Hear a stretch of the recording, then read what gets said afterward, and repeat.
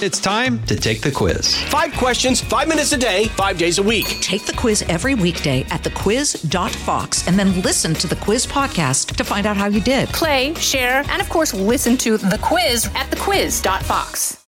I'm Janice Dean. I'm David Asman. I'm Dana Perino, and this is the Fox News Rundown. Wednesday, September 20th, 2023. I'm Dave Anthony.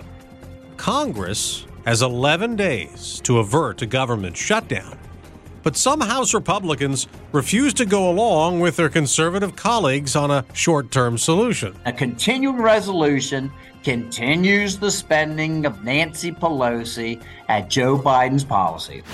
I'm Jessica Rosenthal. When it comes to transgender student rights at schools, things may depend on the state. But will federal policy soon offer more solutions or more confusion as the debate continues to be political? I don't think we're really getting consensus on this issue. You don't hear workable solutions from Democrats. They're not really on the same page. And I'm Kevin Sorbo. I've got the final word on the Fox News Rundown. We've been through this before. Another partial government shutdown looms at the end of the month, unless Congress approves short-term funding. For these MAGA Republicans, it's as if gridlock is a virtue and cooperation a crime. Democratic Senate Leader Chuck Schumer is not happy. The plan that House Republicans are working on to fund the government through October does not include the additional military aid for Ukraine President Biden's requested. The proposal is an insult to Ukraine and a gift to Putin. He also doesn't like that the GOP plan does include 8% cuts in non-defense spending. Congresswoman Elise Stefanik tells Fox Business. The important part of the CR is it also includes important policy riders related to securing the border. And I will tell you, Maria, that is a catastrophe. But nearly a dozen of her conservative colleagues in the House do not support a short-term solution.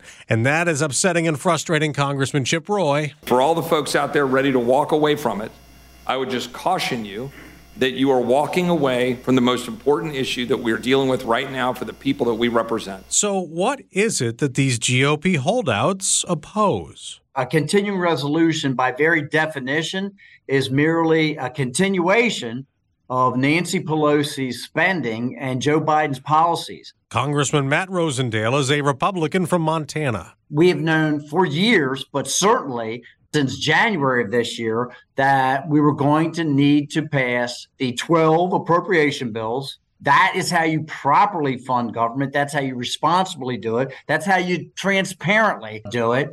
Kevin McCarthy told us after he was elected speaker that we are going to restore regular order.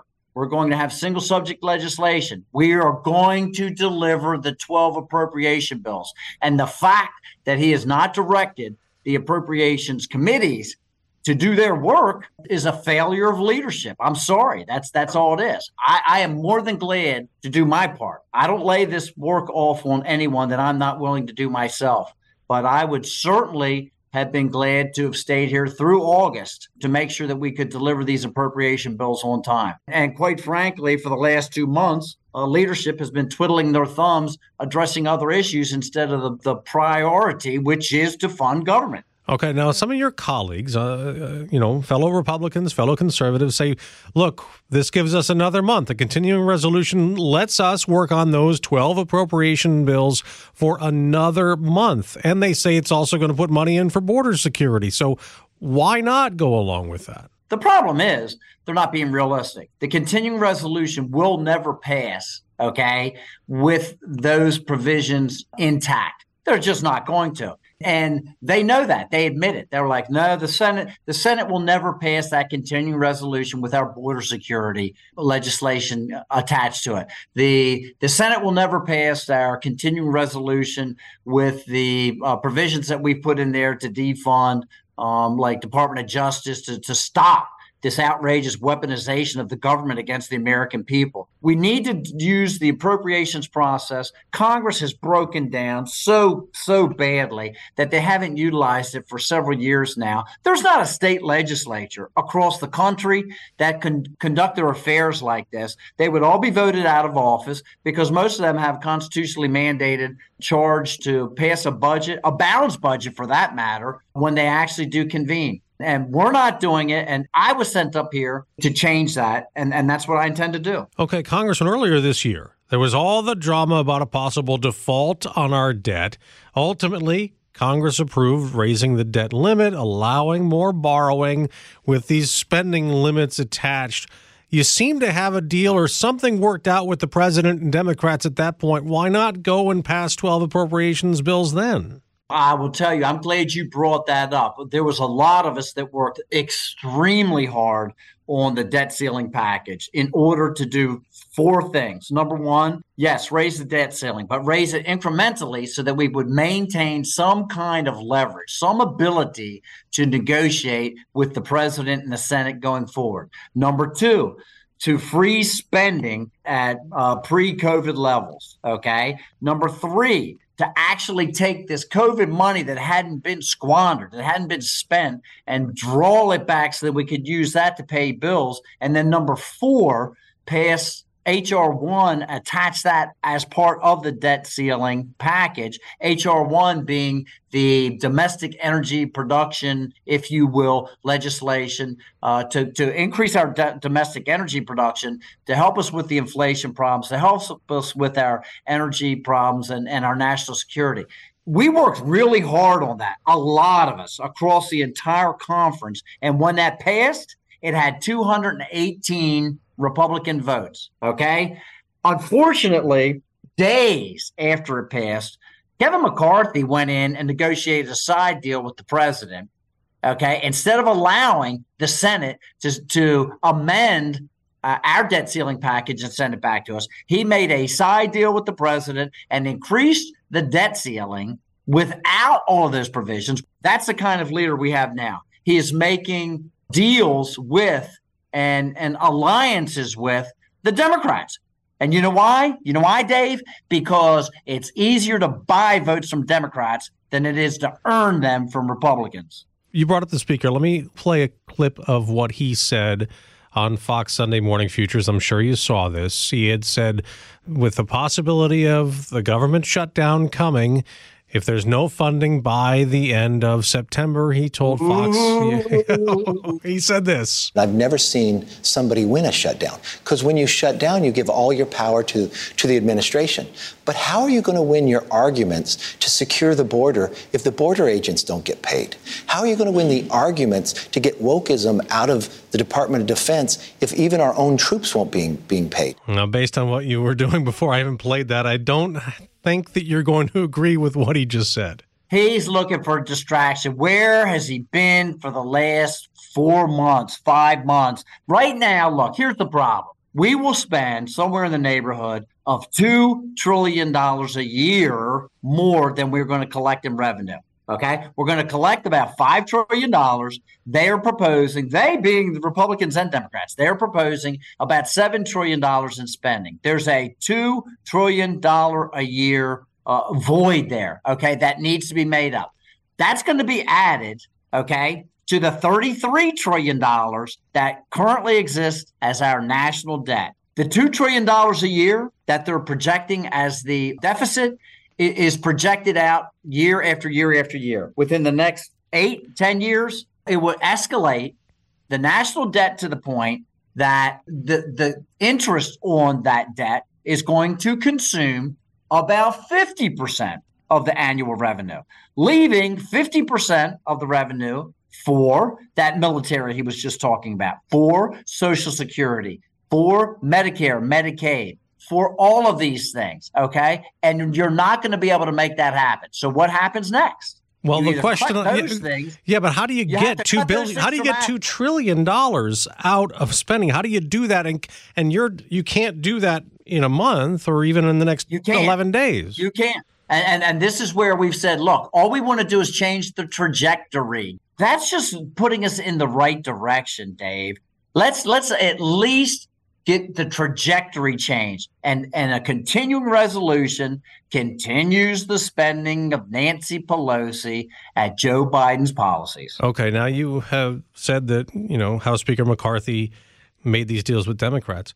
You can't do everything on your own, obviously. Even if you all unite on a spending plan, it has to go through the Senate, which you've said obviously is run by Democrats, and you have a president who would have to sign it, and he's a Democrat. You have to work with Democrats, don't you, at some point? What I will tell you is you're never going to get anything past the Senate if, while the ink is still wet on a piece of legislation, you go over to the White House and you start negotiating the very people that elected you to be the speaker. So you think, what about the speaker? Do you want him to still be your speaker? I know it took him a long time, several ballots to even get the job. Do you want him still to have it?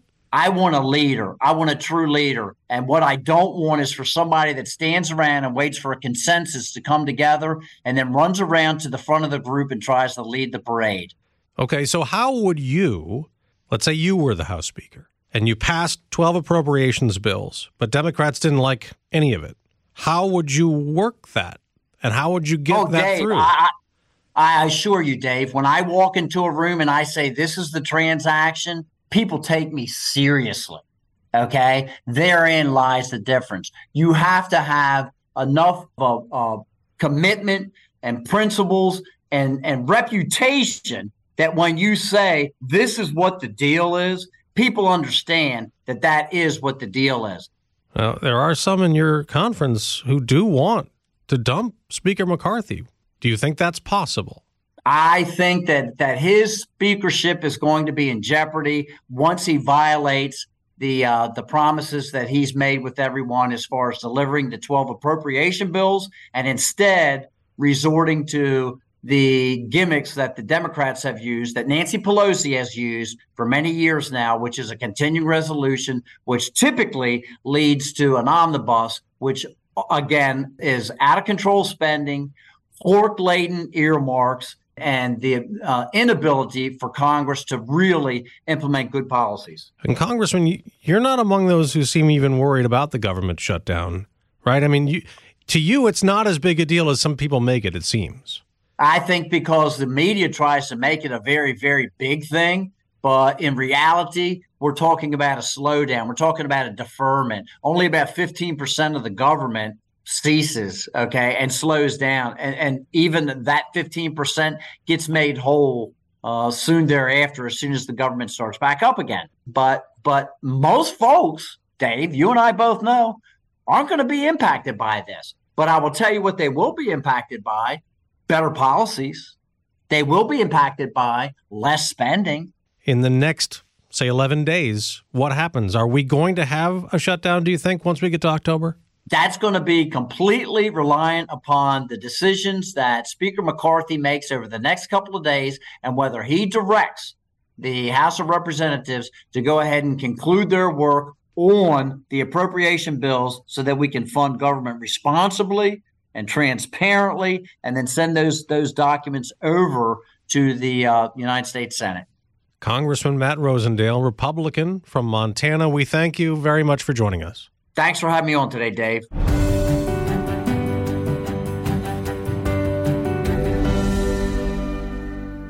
Jason in the House, the Jason Chaffetz Podcast. Dive deeper than the headlines and the party lines as I take on American life, politics, and entertainment. Subscribe now on foxnewspodcast.com or wherever you download podcasts. This is Kevin Sorbo with your Fox News commentary. Coming up. This year, President Biden's Department of Education proposed 2 new rules relating to transgender youth in schools. Change Title IX to 1, expand the definition of discrimination to include discrimination against transgender youth, and 2, not allow a blanket ban on transgender athletes competing in school sports.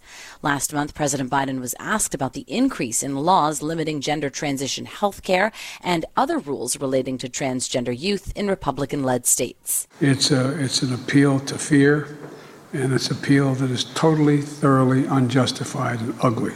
Virginia Governor Glenn Youngkin insists this is about parents' rights. He said some of the school districts rejecting his administration's new policies on transgender youth have to fall in line. The Attorney General's opinion was very clear that our policies are completely consistent with federal policies. So they don't have a choice. California's Attorney General Rob Bonta sued a school district over a policy that required parental notification if a student said he or she was trans at school. Bonta said trans students already have more mental health issues and are at greater risk of suicide. And when a school is not supportive and not affirming, when it doesn't create a positive, welcoming environment, it is even worse. But it may be the rules impacting transgender athletes that sparked the biggest fight, as some women and girls insist allowing transgender athletes to compete against them isn't fair. It's hard for me to understand the problem. In my experience, this is something that affected women in a harmful way, not just because of the unfair competition, but sharing a locker room with a male is traumatizing. That was Riley Gaines on this podcast earlier this year. She tied for 5th place in the 200-meter NCAA championship race last year against transgender athlete Leah Thomas. A few weeks ago, Fox business correspondent Hillary Vaughn asked White House spokeswoman Karine Jean-Pierre if the president has an opinion about this, as he has granddaughters. I just answered the question. It is a complicated issue. It is truly a complicated issue with a wide range of views, The Department of Education guidance was supposed to come out next month, but it may be delayed. They're punting this to the Department of Education. When I tried to ask the press secretary about this issue, she kind of said, we don't want to get ahead of what the Department of Education is working through. Fox business correspondent Hillary Vaughn is focusing on transgender athletes in schools during FBN's week-long series on education. They do have that proposed rule that says you can't have a total ban on trans athletes, but there are exceptions for fairness and safety at some of the more elite levels, high school and college, where you could make the case that having a biological male compete in a female sport is unfair, it is unsafe. Of course, that opens up the individual schools to liability, to lawsuits from potentially transgender athletes that may be prevented from competing in the sport that aligns with their gender identity. You can expect pushback from that. But it's interesting that the president himself, he has not come out strongly on this issue either way. It's something that progressives in his party think is a very simple answer, that transgender athletes should be able to compete in the sport that aligns with their gender identity. But the White House telling me that they think this is complicated. There is no yes or no when you pose the question, should biological males be allowed to compete in female women's sports? So they're not really taking a side on this just yet. And I think because it is politically complicated for them. And I was reading the rules. These proposed Title IX rule changes were supposed to be settled by October, and after they'd already been pushed out, and now it sounds like they might get pushed out again. I guess the Department of Education got hundreds of thousands of comments on this issue, on how Title IX was going to be applied to transgender students. It sounds like we could be waiting even longer. Yes, and I think the Biden administration is in a tricky spot because they want to make sure that they are supporting and standing up for girls in sports. But at the same time, they want to make sure that transgender athletes are not being discriminated against. But when you look at poll after poll that has surveyed Americans in this country and asked them the question, do you think that biological males should be allowed to compete in women's sports, or should they have to compete in whatever sports team corresponds with the sex they were assigned at birth? And one Gallup poll from June, 70% of people in that poll said they think that transgender athletes should only be allowed to compete in the sport that aligns with their sex they were assigned at birth. So for the American people's perspective, this is not a very complicated issue. So as you mentioned, a lot of people chiming in on the Department of Education's proposed rule. There's a lot of people that feel very strongly about this, and the majority of people feel strongly that boys and girls, biological boys, should be competing separately from each other. There have been lawsuits, as you know, in the vacuum here without federal guidelines. You know, trans student athletes sued in Arizona against a transgender athlete ban. There were 4 female track athletes. They tried to sue in Connecticut, saying they shouldn't have to compete against trans athletes. Their case was rejected, and they're fighting to even have it heard. I wonder, as we wait for federal, I guess, rules, let's say we have federal rules. Does a case have to kind of get to the Supreme Court level for all this to get sorted out? Yeah, I would not be surprised if you saw this work its way up through the court system and ultimately end up at the Supreme Court, because ultimately this is a Title IX issue. So when you're talking about changing a law on the books, that is something, a challenge to that could rise to the level of the Supreme Court chiming in on this. But you mentioned the lack of action in Washington. It has been really interesting. Republicans control the House. They've passed bills that ban transgender athletes from competing in sports on teams that align with their gender identity. The Senate, controlled by Democrats, is not taking up those bills, so they never will make it to the president's desk, and he certainly would not sign that. But I think the fact that this is something that is not only dominating the oxygen here on Capitol Hill, it's something that is on parents' minds, and it is something that is also dominating the campaign trail as we head into 2024. The former governor, Nikki Haley, has said point blank that biological boys should be competing with biological boys, biological girls should be competing with biological girls. She's been very outspoken on that, very critical of the Biden administration for not being able to say that. On Capitol Hill, we heard from the college swimmer Riley Gaines how uncomfortable she felt changing in a locker room with a biological male. I think that that's the other part of this that resonates with a parent of a girl mom and a girl dad who wants to play in sports. Where do we draw the line? Is it enough to let biological males compete against females in sports? What does that mean off the field? Where do we draw the line? And it's interesting because I did have a chance to try to talk to the president of the largest public school teachers union, Randy Weingarten, on Capitol Hill last week. And I asked her, what does she say to parents who don't feel like their daughters are safe if they are going to be subjected to changing in a locker room with biological males? And she really punted and said, we want every child to feel safe. I followed up and asked her, does that mean letting biological boys change in girl locker rooms? And she just walked away. And so this is becoming a politically toxic issue, and Democrats are going to have to figure out where they are willing to draw the line. What boundaries and safeguards do we put in place to make sure everyone is protected? Well, and then on the flip side of that, you know, we think of girl moms and girl dads. There are also, and there are far fewer of them, the parents of transgender kids. And I'm sure they have all the feels too over this, right? Like, how can my kid participate?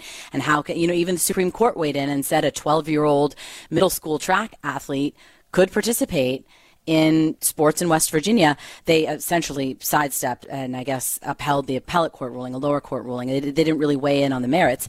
But it sounds like what you're saying is that's what the Democratic Party is grappling with, is the sensitivities here to both sides. Even if there are more parents of girls, there are, I guess, still those parents of transgender athletes and transgender students who want the same thing.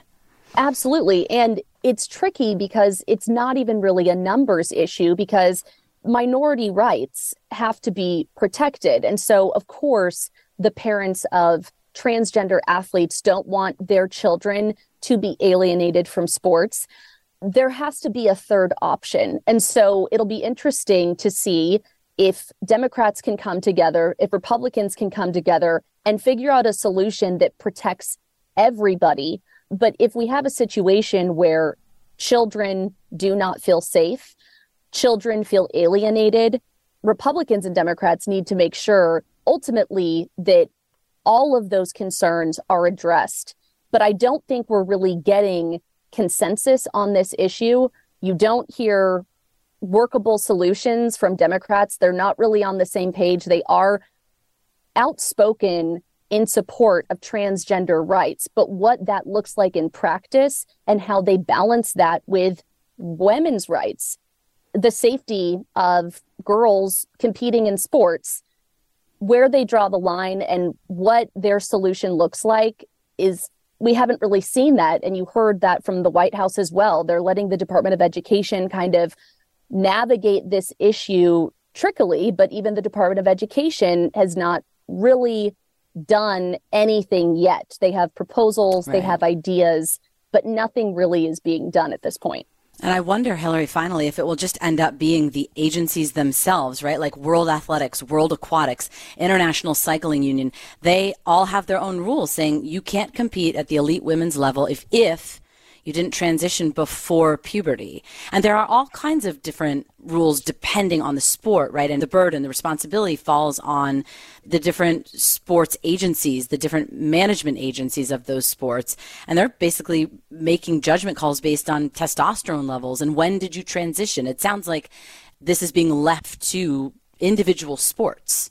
I think that's right. And then, of course, the need for government action or government standard is that shields these private entities from liability and from having to make the tricky calls and the decisions themselves. They can point to guidance from the federal government on what they should do. So until you see that, a lot of schools, a lot of sports are really open and subject to lawsuits from both sides. And that's going to be something that is a burden on them. And I think ultimately could make people afraid to really do anything or come up with any solution because they're just not entirely sure what the right step forward is. And that's where there is a role for the government, for Congress to act, maybe the Supreme Court to weigh in, but certainly the president to guide his agencies to really come up with a solution that protects everybody in this situation. Well, each day this week, Fox Business takes a deep look at education in America. This will culminate with a live audience town hall on Thursday, September 21st in the 1 p.m. hour. Hillary Vaughn, Fox Business correspondent, thank you so much for joining us. Thank you for having me.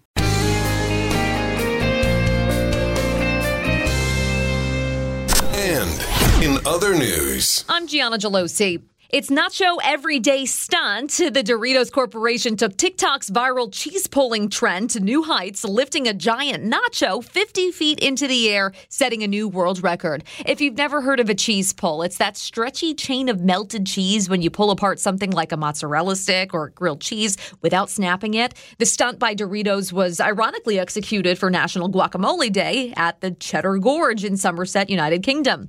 It required more than a month of planning from cheese scientists, food experts, and a social media star. The coalition cooked up a 265-pound blend of cheddar and mozzarella, poured it into a pot nestled into a 16-foot replica mound of nacho chips. Then a helicopter flew in and lowered a giant 4-foot wide nacho into the cheese, airlifting that cheese pull 49 feet in the air. With their giant dip, the team shattered the record for the highest cheese pull as determined by the World Talent Organization. The whole thing was recorded and it's going viral online with more than 1.5 billion views to date. For the Fox News Rundown, I'm Gianna Gelosi.